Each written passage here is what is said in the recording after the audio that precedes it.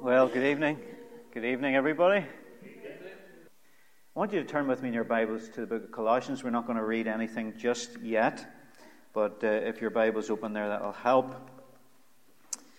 And if you were here, how many were here at the launch night of Hope in Chapel Lane? If you were here, you'll remember that the little part that I played in the three speakers, I shared from Isaiah 43 and verse 18 and 19, where God's word says, "Do not remember the former things, nor consider the things of old.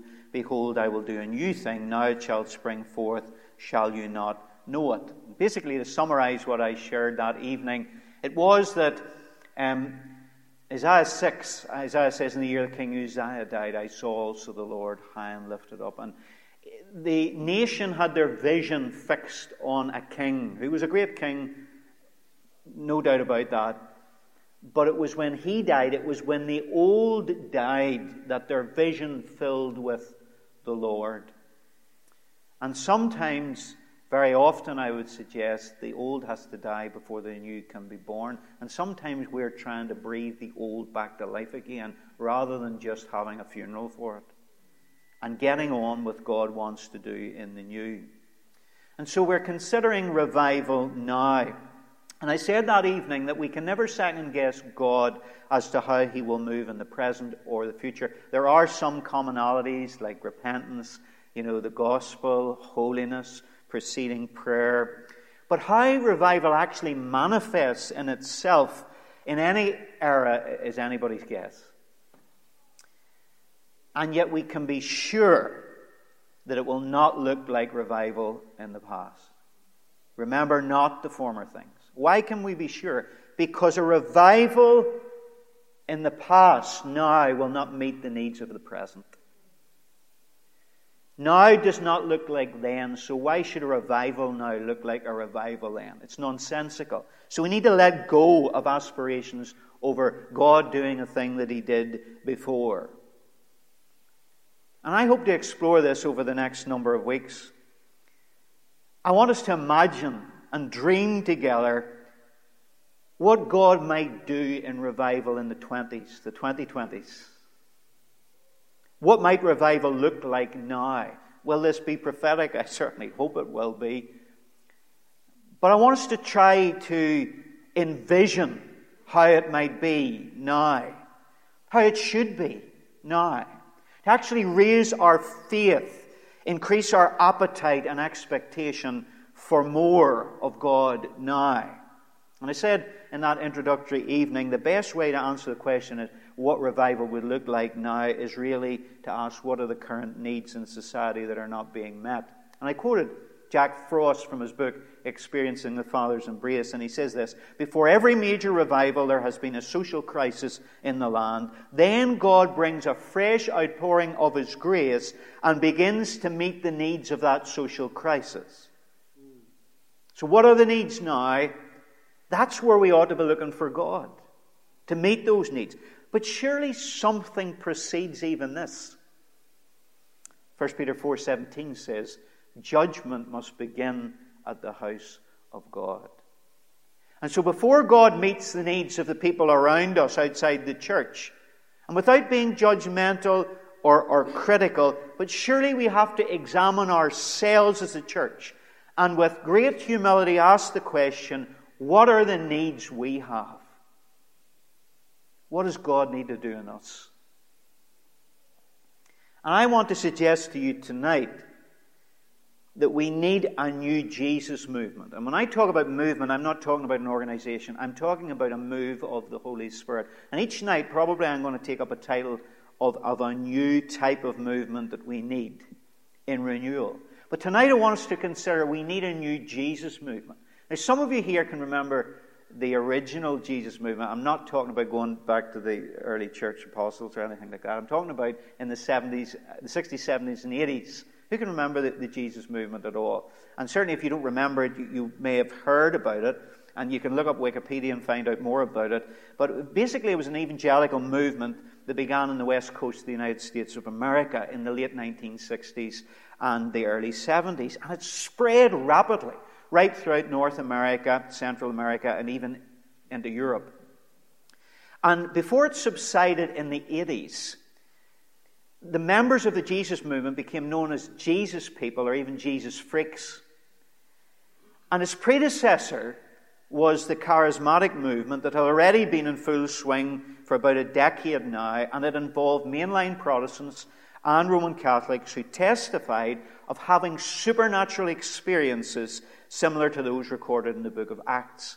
And both of these movements, the charismatic movement and the Jesus movement, held that they were calling back the church to a more biblical picture of Christianity, in which the gifts of the Spirit would be restored to the church. And it seems to be that the term Jesus people was coined actually by a journalist who's reporting on this phenomenon. And then the movement adopted that phrase, Jesus people, a bit like Christians was an early nickname for the disciples of Jesus. It literally means little Christs, Christ's ones.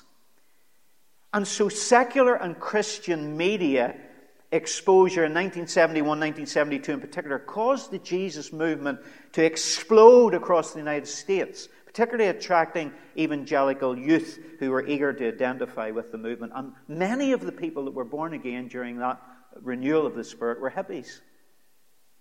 And it's very interesting that these were youth who were shaking their fist at society, shaking their fist at the establishment, shaking their fist at government and God, and yet God took their shaken fist and turned it into a pointed finger. Maybe you can remember that was one of the signs of the Jesus movement. One way. One way. Do you think God could do that with millennials? What's this generation again? I keep forgetting. Generation, what is it? Z or whatever, Z or whatever. Do you think God can do that today? Although it only lasted for around a decade, it's amazing. The Jesus movement still has an influence on the church today. It affected every evangelical church right across the United States, and some of the fastest growing U.S. denominations of the late 20th century, such as Calvary Chapel, Hope Chapel churches, and the Vineyard churches, all trace their roots back to the Jesus movement. And even parachurch organizations like Jews for Jesus and contemporary Christian music industry. The reason why you've got stringed instruments in church today is because of Jesus music that came into being during the Jesus movement. Did you know that? That was a journey to get strings into church. Now, what am I saying? Well, it wasn't without its controversy. There's no doubt about that. And by the way, revival is never without its controversy. And some of even the teachers and preachers of that movement were dogged with sin and ended badly. But listen, this is where we need to waken up. There is no such a thing as a perfect revival. What God pours out is always perfect. It's like the gifts of the Spirit. His gifts are always perfect that He gives. But we're human. We're sinful. We're frail. We're fragile and we mess things up. We make mistakes. There's never been a perfect revival. And if we want a perfect revival, we will never see a perfect revival. That's what John Wesley said. If we want revival, we need to have revival, warts and all. Whatever you think about the Jesus movement, that's not my issue tonight. There's no doubt that what caught the collective imagination was having Jesus at the center. And following Jesus in all of life. And boy, do we need a new Jesus movement. And when casual observers begin to call us Jesus people, or Jesus freaks, or Christians, or little Christs, surely we must be doing something right. What do you think casual observers of Christianity today say about us? I might call us freaks, but maybe not Jesus freaks. And I don't know about you, but I have a groaning in the depths of my spirit that the church would return to its primitive roots again. And that we once more would be known as Jesus people, a Jesus movement. That Jesus would be at the center of it all, and Jesus would be who defines us. So what must be addressed surely is the need for Christ to be preeminent again in the church. And that word preeminent is just defined as having paramount rank, dignity or importance, outstanding and supreme. Now, he already is. We don't make him supreme. He is Lord. But we must acknowledge him in all our ways. That is lordship. How's that going? Now let's read Colossians 1 and verse 15 through to 23. This is about, my Bible has the heading, the preeminence of Christ. He is the image of the invisible God, the firstborn over all creation. For by him all things were created that are in heaven and that are on earth, visible and invisible, whether thrones or dominions or principalities or powers. All things were created through him and for him. And he is before all things, and in him all things consist. And he is the head of the body, the church, who is the beginning, the firstborn from the dead, that in all things he might have the preeminence. For it pleased the Father that in him all fullness should dwell, and by him to reconcile all things to himself, by him whether things on earth or things in heaven, having made peace through the blood of his cross. And you who once were alienated, enemies in your mind by wicked works, yet now he is reconciled in the body of his flesh through death to present you holy and blameless and above reproach in his sight. If indeed you continue in the faith, grounded and steadfast, and are not moved away from the hope of the gospel which you heard, which was preached to every creature under heaven, of which I, Paul, became a minister. Wow. The preeminence of Jesus Christ the Lord. Now the background to Colossians, you may know it. There were false teachers who were invading the church in Colossae, and they were basically teaching that Christ was only one of several emanations from God. In other words, that he's not the only way, the one way, but he's one of many ways. And they mixed Christian truth with Jewish legalism and Oriental mysticism. And in fact, this epistle of Colossians is the perfect answer to what we call syncretism today, which basically teaches us that all roads lead to God. And a false ecumenism where people are mixing all sorts of religious faiths together, basically confessing that they're all the same. It's an answer to the New Age movement, a nebulous spirituality without Jesus Christ at the center of it. And Paul affirms for this church, and he affirms for us today, that Jesus Christ is preeminent and we are complete in him. And God has displayed all his fullness in Christ incarnate, and it's available to us by faith in the gospel. But we need to be called back to the preeminence of Christ, even those who confess Jesus Christ is Lord. Jesus Christ is God manifest in the flesh. We need to invite Jesus again to take up his place within the church as Lord of all, and in our lives as Lord of all. Listen to this passage in the Message in Peterson's rendering. Listen, it's marvelous. We look at this sun and see the God who cannot be seen. We look at this sun and see God's original purpose in everything created. For everything, absolutely everything, above and below, visible and invisible, rank after rank after rank of angels, everything got started in him and finds its purpose in him. He was there before any of it came into existence and holds it all together right up to this moment. And when it comes to the church, he organizes it and holds it together like a head does a body. He was supreme in the beginning. And leading the resurrection parade, he is supreme in the end. From beginning to end, he's there, towering far above everything, everyone. So spacious is he, so expansive that everything of God finds its proper place in him without crowding. Not only that, but all the broken and dislocated pieces of the universe, people and things, animals and atoms, get properly fixed and fit together in vibrant harmonies, all because of his death, his blood that poured down from the cross. You yourselves are a case study of what he does. At one time you all had your backs turned to God, thinking rebellious thoughts of him, giving him trouble every chance you got. But now, by giving himself completely at the cross, actually dying for you, Christ brought you over to God's side and put your lives together whole and holy in his presence. You don't walk away from a gift like that. You stay grounded and steady in that bond of trust, constantly tuned in to the message. Careful not to be distracted or diverted. There is no other message, just this one. Every creature under heaven gets this same message. I, Paul, am a messenger of this message. And we have got off message, folks.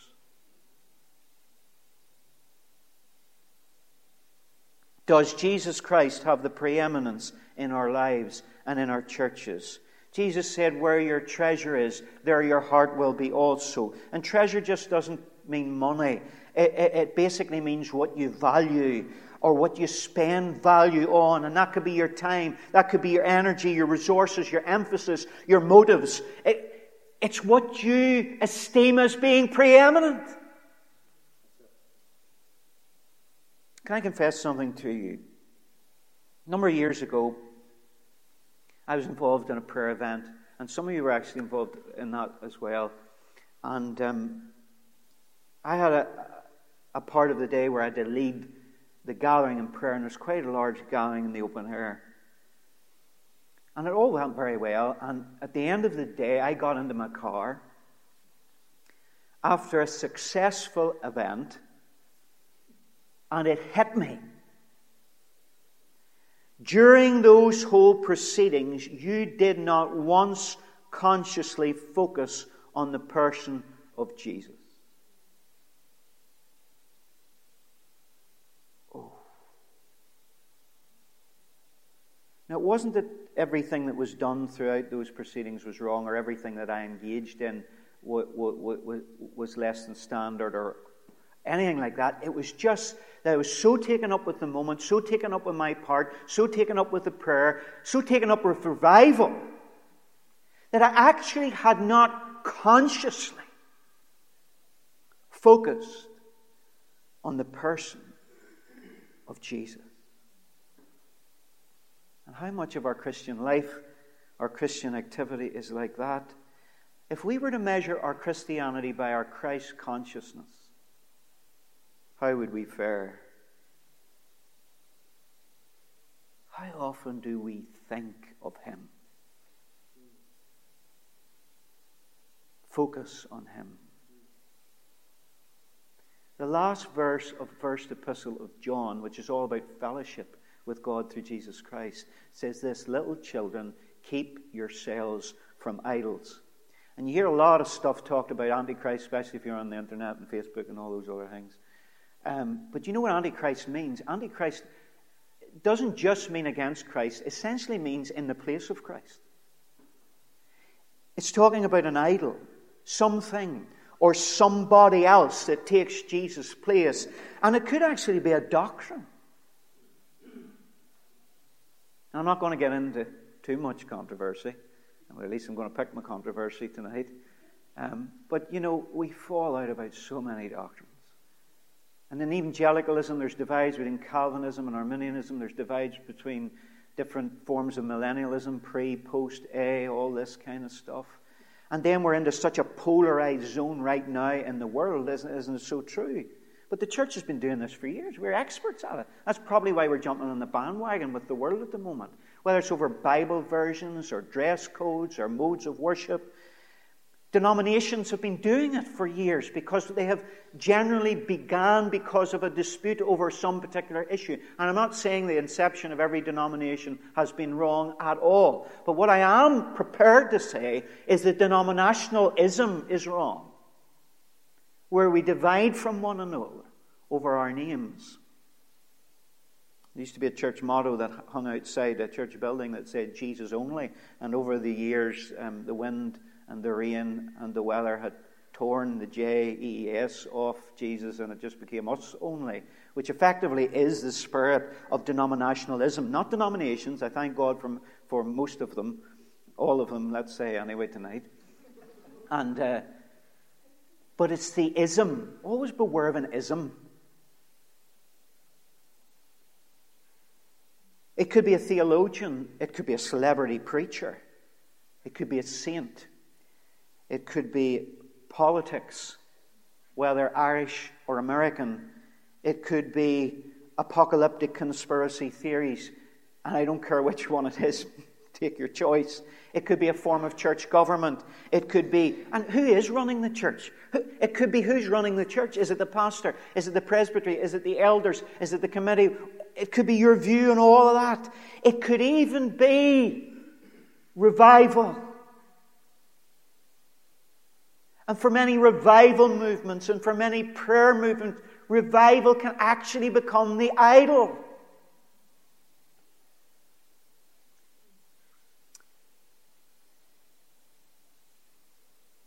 Sometimes we need to depose an it to enthrone him. Depose an it, an idol, to enthrone him. Is it or him? There's an it factor in a lot of our Christianity, and there always has been. And it's the age-old strategy of the enemy to distract us with its, other things, other emphases, other passions, other persuasions, rather than him. It can be a sin in our life. It could be our self-life that's in his place. Remember the church at Ephesus that Jesus spoke to and John wrote the letter to, and they had lost their first love. And the church at Laodicea, Jesus was locked outside the door. He couldn't even get into his own church. And the devil today has us talking about everything and anything but Christ and him crucified. And if we haven't got to Christ and him crucified, folks, we have wasted our time. Paul said in 1 Corinthians 1:23, we preach Christ crucified, to the Jews a stumbling block and to the Greeks foolishness, but to those who are called, both Jews and Greeks, Christ the power of God and the wisdom of God. Christ is the person.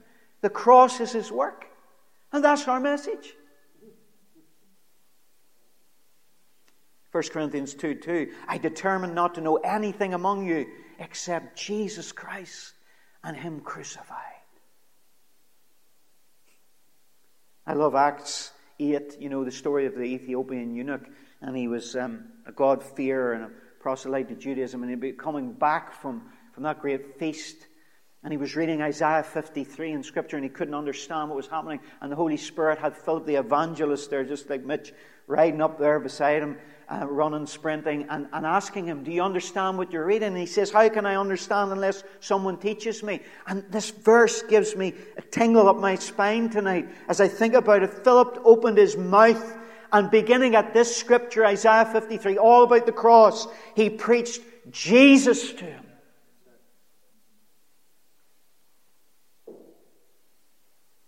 When we open our mouths today, what do we preach? And I have to be very careful here, because I'm not the one out on the highways and the byways like an evangelist preaching to people the way perhaps I should and others are. So I have to be careful here. But I do know this, that there are folk opening their mouths and they're preaching against LGBT plus whatever. They're preaching against denominations. They're preaching against other religions. They're preaching against prostitutes. They're preaching against people's dress as they move past them, standing there. I'm telling you, I don't know what that is, but that's not Christianity. And that's not the gospel. When we open our mouths, people need to hear Jesus. When we actually don't open our mouths, people need to see Jesus. When they rub up against our shoulders, they need to feel Jesus. When we pass them by, they need to smell Jesus. There was an open-air meeting during the 1859 revival, and a preacher was hammering the Presbyterians. And somebody shouted out from the crowd, "Lay the Presbyterians alone and preach Christ." That's it. That was 1859. Leave the Presbyterians alone and preach Christ. In one of Count Zinzendorf's letters, he described the kind of preaching that was typical of the Moravian movement, and it was a revival in 1727. He says, "Our method in proclaiming salvation is this, to point out to every heart the loving Lamb who died for us. Never, either in discourse or in argument, to digress even for a quarter of an hour from the loving Lamb. That's why they affected the modern missionary movement. That's why John Wesley was converted through the Moravians. That's why, effectively, the Great Awakening came, because they were a Jesus movement. And they didn't deviate from Jesus Christ. Turn with me to Philippians chapter 3. Just a page backwards from where we were in Colossians. Listen to Paul's words. Philippians 3, verse 7. But what things were gain to me, these I have counted loss for Christ. Yet indeed I also count all things loss, for the excellence of the knowledge of Christ Jesus my Lord, for whom I have suffered the loss of all things, and count them as rubbish, that I might win Christ. And that word rubbish is the Greek word skubalon, which means dung. And we could use various colloquial terms for that. Do you see what Paul's saying? I counted everything dung, that I might gain Christ and be found in Him, not having my own righteousness, which is from the law, but that which is through faith in Christ, the righteousness which is from God by faith, that I may know Him and the power of His resurrection and the fellowship of His sufferings, being conformed to His death. You know what strikes me? Read the works of Paul. And it's very instructive what he doesn't speak about. There's little biographical detail in Paul's epistles. He shares some of what he was before his conversion, but only to his own denigration. We hear some of his sufferings, but we don't know if he's married, so all the theologians are still debating that, because he didn't tell us. We don't learn of his early childhood. We don't know what his mother's like or his father's like. We don't have the details of his academic achievements. All the space is taken up to extol Jesus Christ. In prison, we don't know the number of bars in the windows, if there were bars in the windows. We don't know how damp the walls of the cell were of the house. We don't know how hard his bed was or what the meals were like. No, it's all about Christ.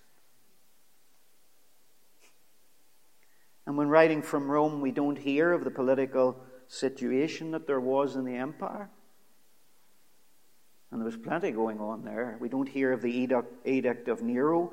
There's no mention of the attempted assassination of the emperor or the slave uprising. We find only Christ, the chief cornerstone of the body, the head of the body, far above all principalities and powers, might and dominion, and everything that is named, not only in this age, but also in that which is to come, the one who fills all in all.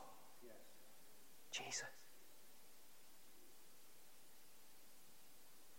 And we need a new Jesus movement. We're called to preach the unsearchable riches of Christ, God's unspeakable, indescribable gift. Hanging in the Berlin Gallery, there's the most unusual picture by the artist Menzies. And what's unusual about it, it's called the unfinished painting. The artist was portraying the king and his generals in this portrait. But he took so long painting the generals that he died. The artist died. And so there's this wonderful painting of all the generals in place in all their glory, and this big space where the emperor was meant to be. Paul spent his life in Judaism painting the generals, the philosophies, the doctrines, the rites and rituals of Judaism. But then one day on the road to Damascus, he had an experience where he encountered the living God in Jesus Christ. And that personal encounter changed everything. And from that day on, all he wanted to do was to paint the emperor, the King of Kings and the Lord of Lords. And I'm asking tonight, is he missing?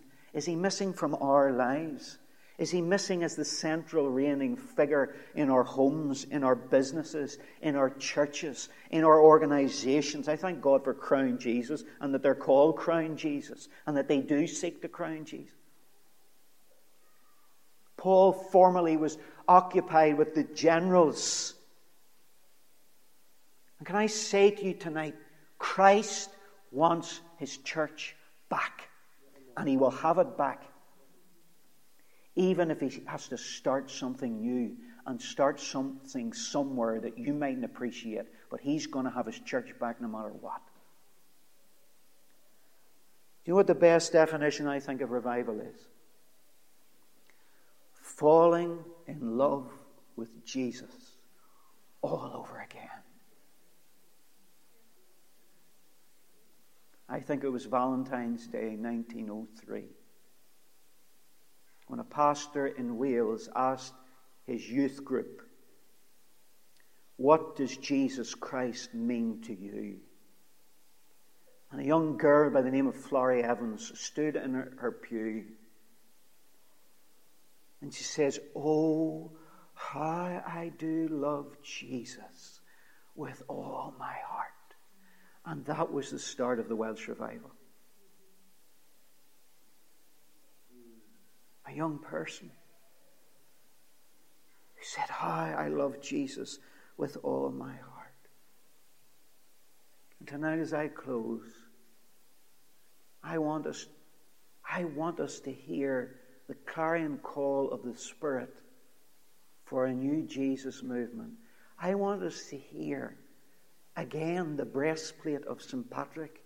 I arise today through the strength of Christ's birth with his baptism, through the strength of his crucifixion with his burial, through the strength of his resurrection with his ascension, through the strength of his descent for the judgment of doom. Christ with me, Christ before me, Christ behind me, Christ beneath me, Christ above me, Christ on my right, Christ on my left, Christ when I lie down, Christ when I sit down, Christ when I arise, Christ in the heart of every man who thinks of me, Christ in the mouth of everyone who speaks of me, Christ in every eye that sees me, Christ in every ear that hears me.